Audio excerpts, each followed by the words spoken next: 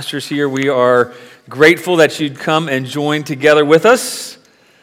We don't take it for granted that you're here, especially in the midst of all of the different virus and stuff going on around us. So thanks for coming here. Thanks for being together with us. Turn your Bibles to 1 Corinthians. We're continuing in our series. We are preaching, in case you are new here, it's your first time, we're preaching through the letter, Paul's letter to the church in Corinth. So turn your Bibles to the letter to the Corinthians, 1 Corinthians. We're going to be reading chapter 12, verses 1 through 11. And we believe that not only did God speak in that day to his church and to his people, but God intends for us to receive his word as a word for us today as well. So turn your Bibles and let's hear God's word together. Now concerning spiritual gifts, brothers, I do not want you to be uninformed. You know that when you were pagans, you were led astray to mute idols, however you were led. Therefore, I want you to understand that no one speaking in the Spirit of God ever says Jesus is accursed, and no one can say Jesus is Lord except in the Holy Spirit. Now, there are a variety of gifts, but the same Spirit. There are a variety of service, but the same Lord. And there are varieties of activities, but it's the same God who empowers them all in everyone. To each is given the manifestation of the Spirit for the common good. To one is given through the Spirit the utterance of wisdom, to another utterance of knowledge according to the same Spirit, to another faith by the same Spirit, to another gifts of healing by the same Spirit. To another workings of miracles, to another prophecy, to another the ability to distinguish between spirits, to another various kinds of tongues, to another the interpretation of the tongues. All these are empowered by one and the same Spirit, who apportions to all, or to each one individually as he wills. Let's pray for God's help. Father, we need your help to understand your word. We need your help to apply your word to our lives. Would you do that this morning? Would you empower us to hear? Would you make our hearts and minds alive to you? And would you give me the gift of your Spirit to be able to preach your word? In Jesus' name, amen. Actually, I was just reminded before we begin, if you are 9 to 11-year-old, we have a class for you. It's at the back of the lobby there. There's a pallet classroom right to the left there. If you are 9 to 11, you haven't gone back, you can go back there now if your parents give you permission, that is. So anyway, head back there. Thanks very much. This morning, I am wearing a knife. I don't normally do that on Sunday mornings. I don't want to look like I'm hostile, right? I don't want to look like I'm carrying a weapon. But I typically, during the week, I carry a knife, typically right here, not because, I think I need to protect myself, but because it's handy, right? A knife can be used for all kinds of things, and I find all kinds of practical purposes for a knife. And I remember when I first got a knife when I was young, I thought it was the greatest gift ever. To a young Southern boy, a knife was like the Holy Grail. It was awesome. When you got the gift of a knife, you knew you had arrived, that you were trusted. And I thought it was the greatest gift. But the problem is that I used a knife for everything. I tried to use a knife as a pry bar. I tried to use a knife as a screwdriver. I would turn the knife around and try to use it as a hammer. But a knife it has some specific purposes. It's got a lot of purposes, but it's not meant to be used for all those things. But I forgot there were other tools, other things I could be given than just a knife. If you need a screwdriver or a hammer, a knife is not the best tool. And later I learned that if you want to go places, and if you want to get around town or go to the library or go to McDonald's, a bike was a really handy gift too. When I was younger, I thought that a knife was great, and I would have had that conversation really vigorously about how great the gift a knife was. And the church in Corinth, they all had different gifts, and they all were saying that their gifts were the greatest. They thought that their gifts, that those extra natural or supernatural or seemingly spectacular gifts were the best gifts that there were. And so they thought that they were more spiritual. They were better off because they had those certain gifts. And so there was apparently some debate in the church. There was some misusing of the gifts of the Holy Spirit in the church, so that some thought they were superior to other people because of the gifts that they had been given. They thought that these specific gifts were greater. And Paul, he's trying to set them straight. He's probably answering a letter they sent to him. Whenever you see this now concerning, that's what he's doing. He's answering their questions. So he says, now concerning spiritual. Now you might wonder, why did I say spiritual? Because doesn't it say in the ESV, it says spiritual gifts? Well, the reality is, in the original language, he uses a very different word there that he doesn't use in the rest of the passage. And actually, and the rest of the times Paul talks about spiritual gifts, he uses a very different word. But here, he uses a word that references spiritual ones or spiritual things. That's why the translators have put spiritual gifts, because it seems he's referring to that. But it seems that he's answering the question of, what does it mean to be spiritual? What does it mean to possess spiritual gifts? What does it mean to really be truly spiritual people? And so he says, I don't want you to be uninformed. Because apparently they thought to be truly spiritual meant to highlight those things that were seemingly more spectacular, like the gift of tongues or other gifts that he mentions later on, which we're not going to detail currently. But he doesn't want them to be uninformed. Not because the gifts don't exist in the church, but because they're highlighting different gifts as more important, and they're thinking that those gifts somehow make them more important, or somehow those gifts make it so that they are the point. And he's trying to get them to see that, no, I want you not to be uninformed. And there's all kinds of reasons you can be uninformed. We can be uninformed for a whole bunch of different reasons. We can be uninformed because of bad experiences. You ever had a bad experience? Anybody here ever had a bad experience of the different gifts of the Spirit? Nobody? Come on.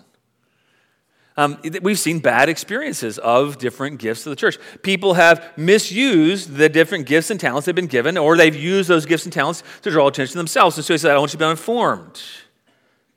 He also doesn't want them to be uninformed, maybe because they had some fears of different gifts.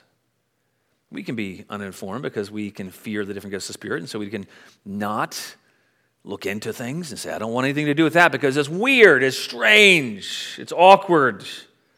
We can be uninformed because it's a challenging topic. It's fraught with difficulties and challenges. People disagree. Loving Christians, well-meaning Christians can disagree over these topics, so we'd rather avoid those topics, and so we can be uninformed at times. No matter the reason we're uninformed, the Apostle Paul and the Holy Spirit don't want us to be uninformed. He says, don't want you to be uninformed. I want you to understand the spiritual gifts from a right perspective. And then he starts with something that's a little surprising. He says, in answer to their question about now what's really spiritual or who are the spiritual ones, he says something to them, and his first thing he draws attention to the fact is that the gifts of the Spirit, they're provided, they're given to them. They're meant to see that they're not the important ones, and it's not because they earn these gifts. The gifts are provided. And so he's trying to tell them that what it means to be truly spiritual is to realize that the gifts are provided by the Spirit. It doesn't start with us. And also we can see that the greatest gift isn't a knife, isn't a specific spiritual gift, because in verse 2 and 3, he tells them, he says, I want you to remember something. Not only the gifts are provided, but your gifts are provided primarily for you to see Jesus. And he reminds them, he says, before you were pagans, before you didn't know God, before you were Gentiles or pagans, you were not following God. Before you were like that, and yet the first gift that you received, this gift from the Spirit, is the gift to know Jesus. Look down your Bible, it says, I want you to understand, no one speaking in the Spirit of God ever says Jesus is accursed. And then he says, no one can say Jesus is Lord except in the Holy Spirit. What he's trying to get them to see is that their understanding of the fact that Jesus is their Lord, that Jesus is Master, that first comes by the Holy Spirit. That's the first gift of the Holy Spirit that's provided to them. He's not giving a litmus test that if anybody can just say a mantra that Jesus is Lord, that means they're a Christian. No, what he's saying is you can only say that, you can only make that confession, you can only put your trust in Jesus as Lord if that's been given to you by the Spirit. That's what it means to be truly spiritual, is to be given the gift of seeing that Jesus is truly your Lord and Master. The basic confession of every Christian that Jesus is Lord. Because there was no way you could have made that confession before. You would have said Jesus is accursed. But now there's no way you could say that, because now, by the Spirit, you see that Jesus is Lord. What he's saying here is it's not just people with more obvious gifts that are spiritual. The first kind of spiritual person, the kind of spiritual person you see, is all those who have been given the Spirit to see that Jesus is their Lord. All the members of the body, we're going to see in just a moment, are spiritual. They all have their own gifts. They all have roles to play in the church. But the greatest gift, the greatest, most recognizable sign of the Spirit is the fact that we can confess that Jesus is Lord by the Spirit. You see, the Spirit must reveal that. The Spirit enables us to change our hearts. The Spirit changes our hearts. He changes our minds. He enables us to see that Jesus is the one that we need to serve instead of serving ourselves, serving our own ways, instead of following after mute idols. Now, what does he mean by that? He means that idols are things that we think will fulfill us. They're mute. But you know what? There's no way for us to turn away from those mute idols, those lifeless things that we think will give us worth or give us value.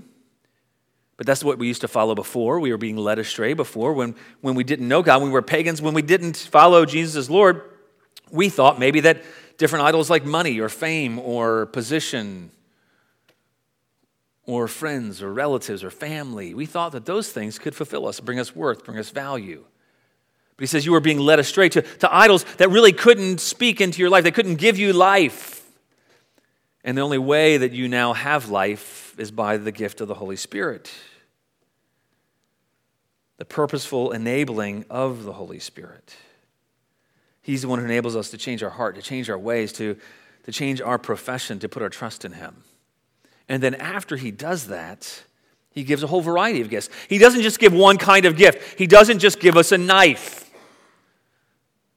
He doesn't just give a hammer. He doesn't just give a saw. He doesn't just give a shovel. He gives a variety of gifts. Look down at verse 4. He says, there are varieties of gifts, but the same Spirit. It's the same Spirit who makes us alive. He also gives a multitude, a variety of gifts to the church. It's not just those who are spiritual who have certain gifts. He says all who are spiritual have been gifted by the Spirit. All who've been made alive by the Spirit have gifts of the Spirit. And he says there's a whole variety of it. God's not boring. God doesn't just give us one kind of tool. You know, the second kind of gift that's a great gift to at least when I was growing up, I remember when I graduated, I got what I thought was an incredible gift. I got a tool set. And I got to use this tool set on a whole variety of things. It meant that now I kind of arrived and I had a whole bunch of different things that I could do. Now, later on, I realized that I didn't have all the tools I needed yet. And I agree with whoever said that. I'll have to talk to them later. Thank you, Dan. You never have enough tools. Having the right tool for the job makes all the difference, though, doesn't it? But you know what? Not all of us have received all of the different gifts. He says there's a variety of gifts. There's varieties. And every different person has been given different varieties based on what the Holy Spirit thinks you need. Peter emphasized something similar. He wrote in 1 Peter 4:10, he says, as each has received a gift. Each, if you have placed your trust in Jesus, if you are able to make a profession of faith and say that Jesus really is your Lord, then you can be confident that you have received a gift of the Spirit. Even if you have the same kind of gift as somebody else, it's not exactly the same. It varies based on the grace of God. And in fact, the word he now uses when he talks about gifts, when he shifts, is he talks about grace gifts. And that's the word that Paul uses most often. He uses it actually 16 times in his writings. He says grace gifts. Those who are spiritual, those who've received the Spirit, who confess Jesus as Lord, and they receive a whole bunch of gifts, and they're all based on grace. That's how they are apportioned or given. When I was growing up, I was taught about the idea of meritocracy. Meritocracy is this concept that you earn, or you're given something based on what you earn. And that's true in large part in the world. Those who work hard, they earn success. Those who get on a sports team, they earn that spot. You know, when I first started, when I was a kid in high school, I played soccer. I wasn't immediately able to start in every game. And then I didn't like that. So I worked hard and I earned the right to start on the team.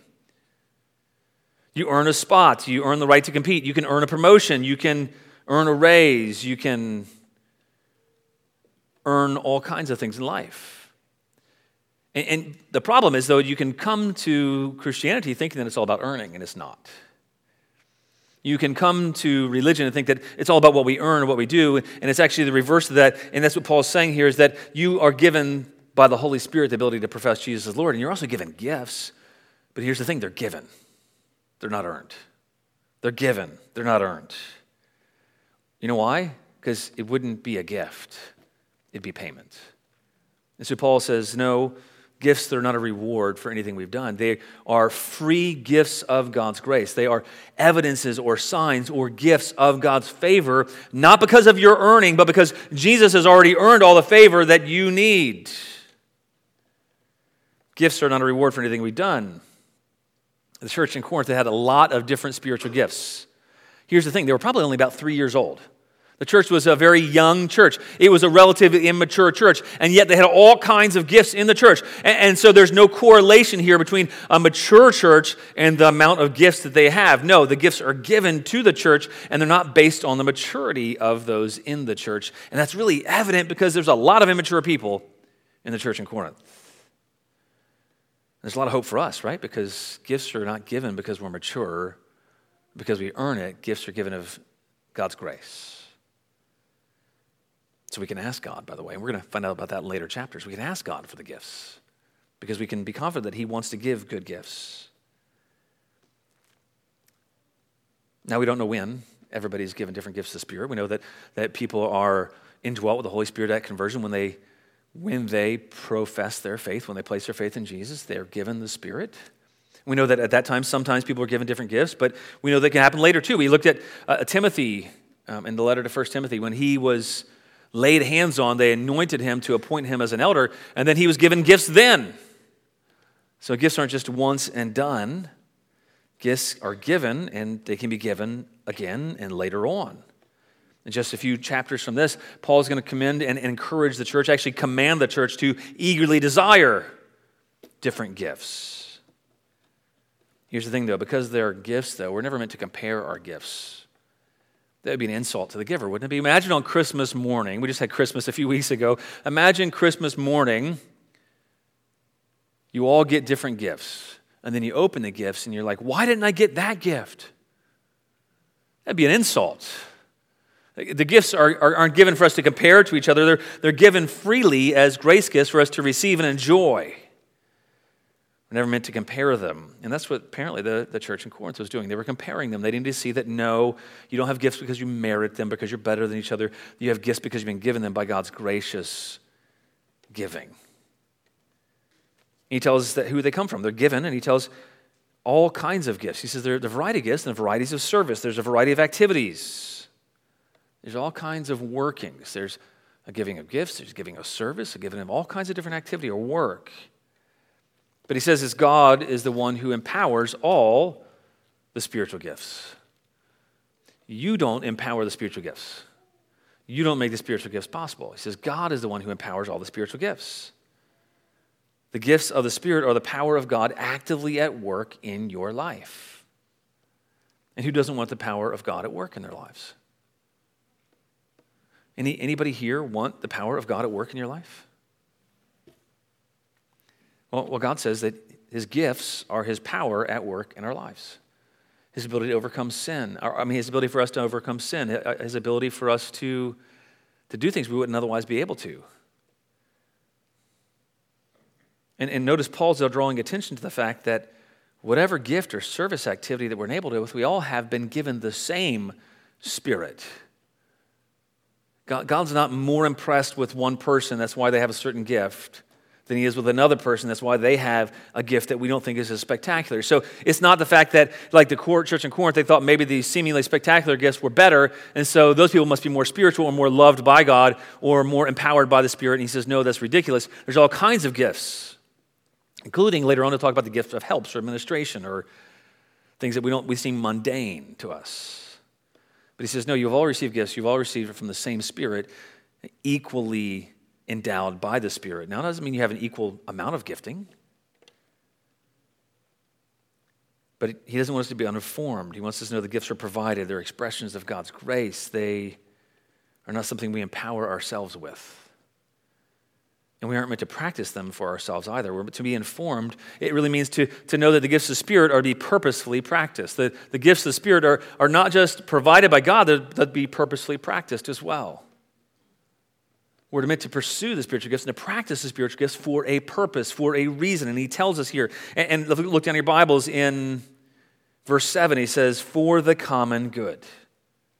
That's what spiritual gifts are for. They're not just for you, to make you feel better about yourself, to make you feel strong, to make you feel powerful. No, he says they're for the common good, not to increase your personal status, because that's what the church in Corinth was doing. They were trying to increase their status by showing off their different gifts. And he says, no, that's the exact reverse of what the gifts are for. The gifts are for the common good.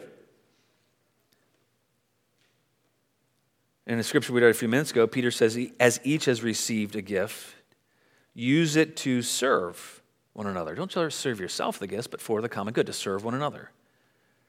And he says, as good stewards of God's varied grace.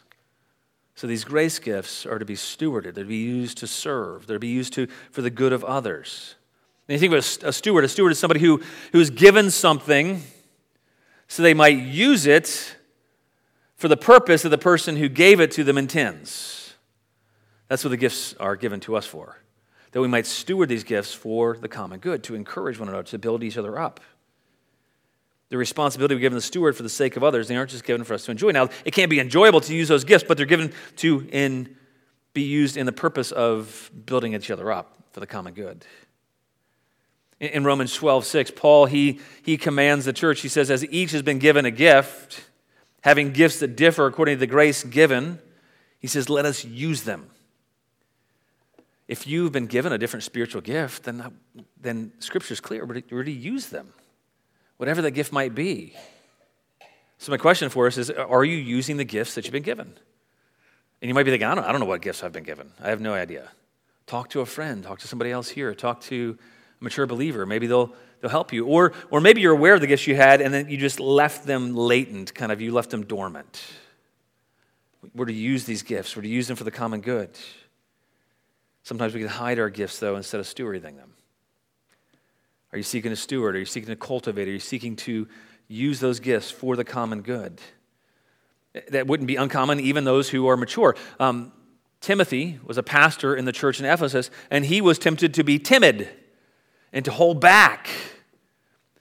And the encouragement is, no, use your gifts for the common good, because it's all about the giver of the gifts. It's not about you anyway. It's not self-promotion.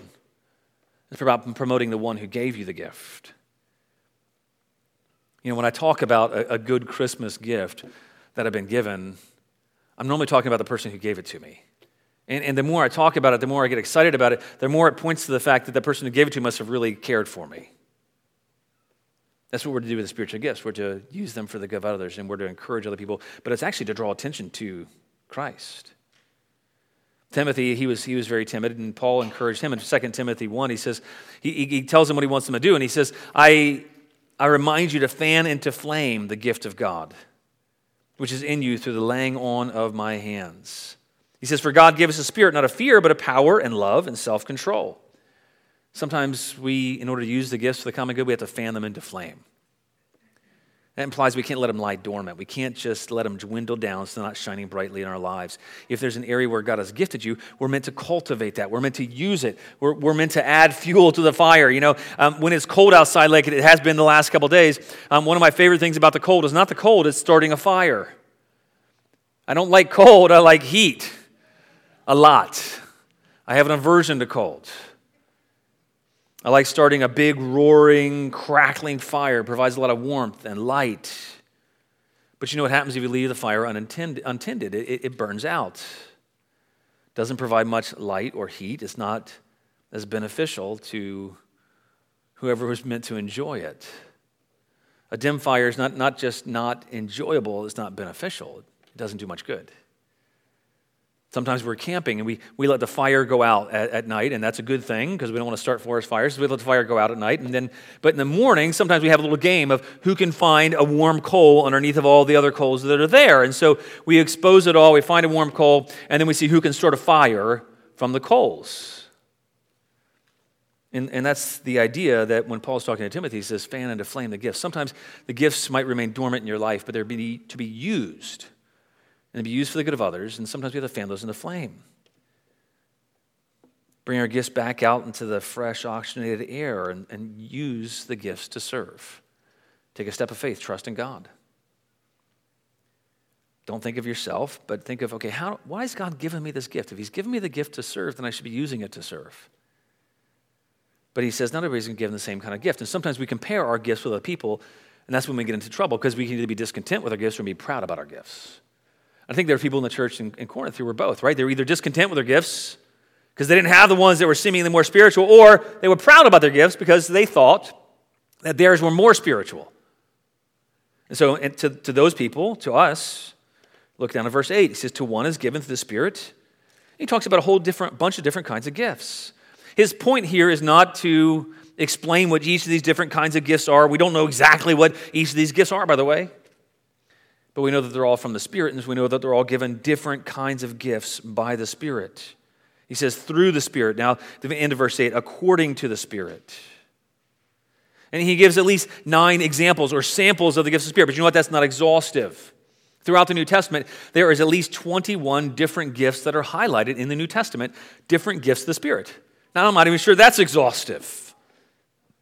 But the point is not that everybody receives all the gifts, but to each are given different kinds of gifts. Some are seemingly, if you look down that list of 9, some are seemingly more natural, knowledge, wisdom. Some of them are seemingly more spectacular, like healing or tongues or prophecy.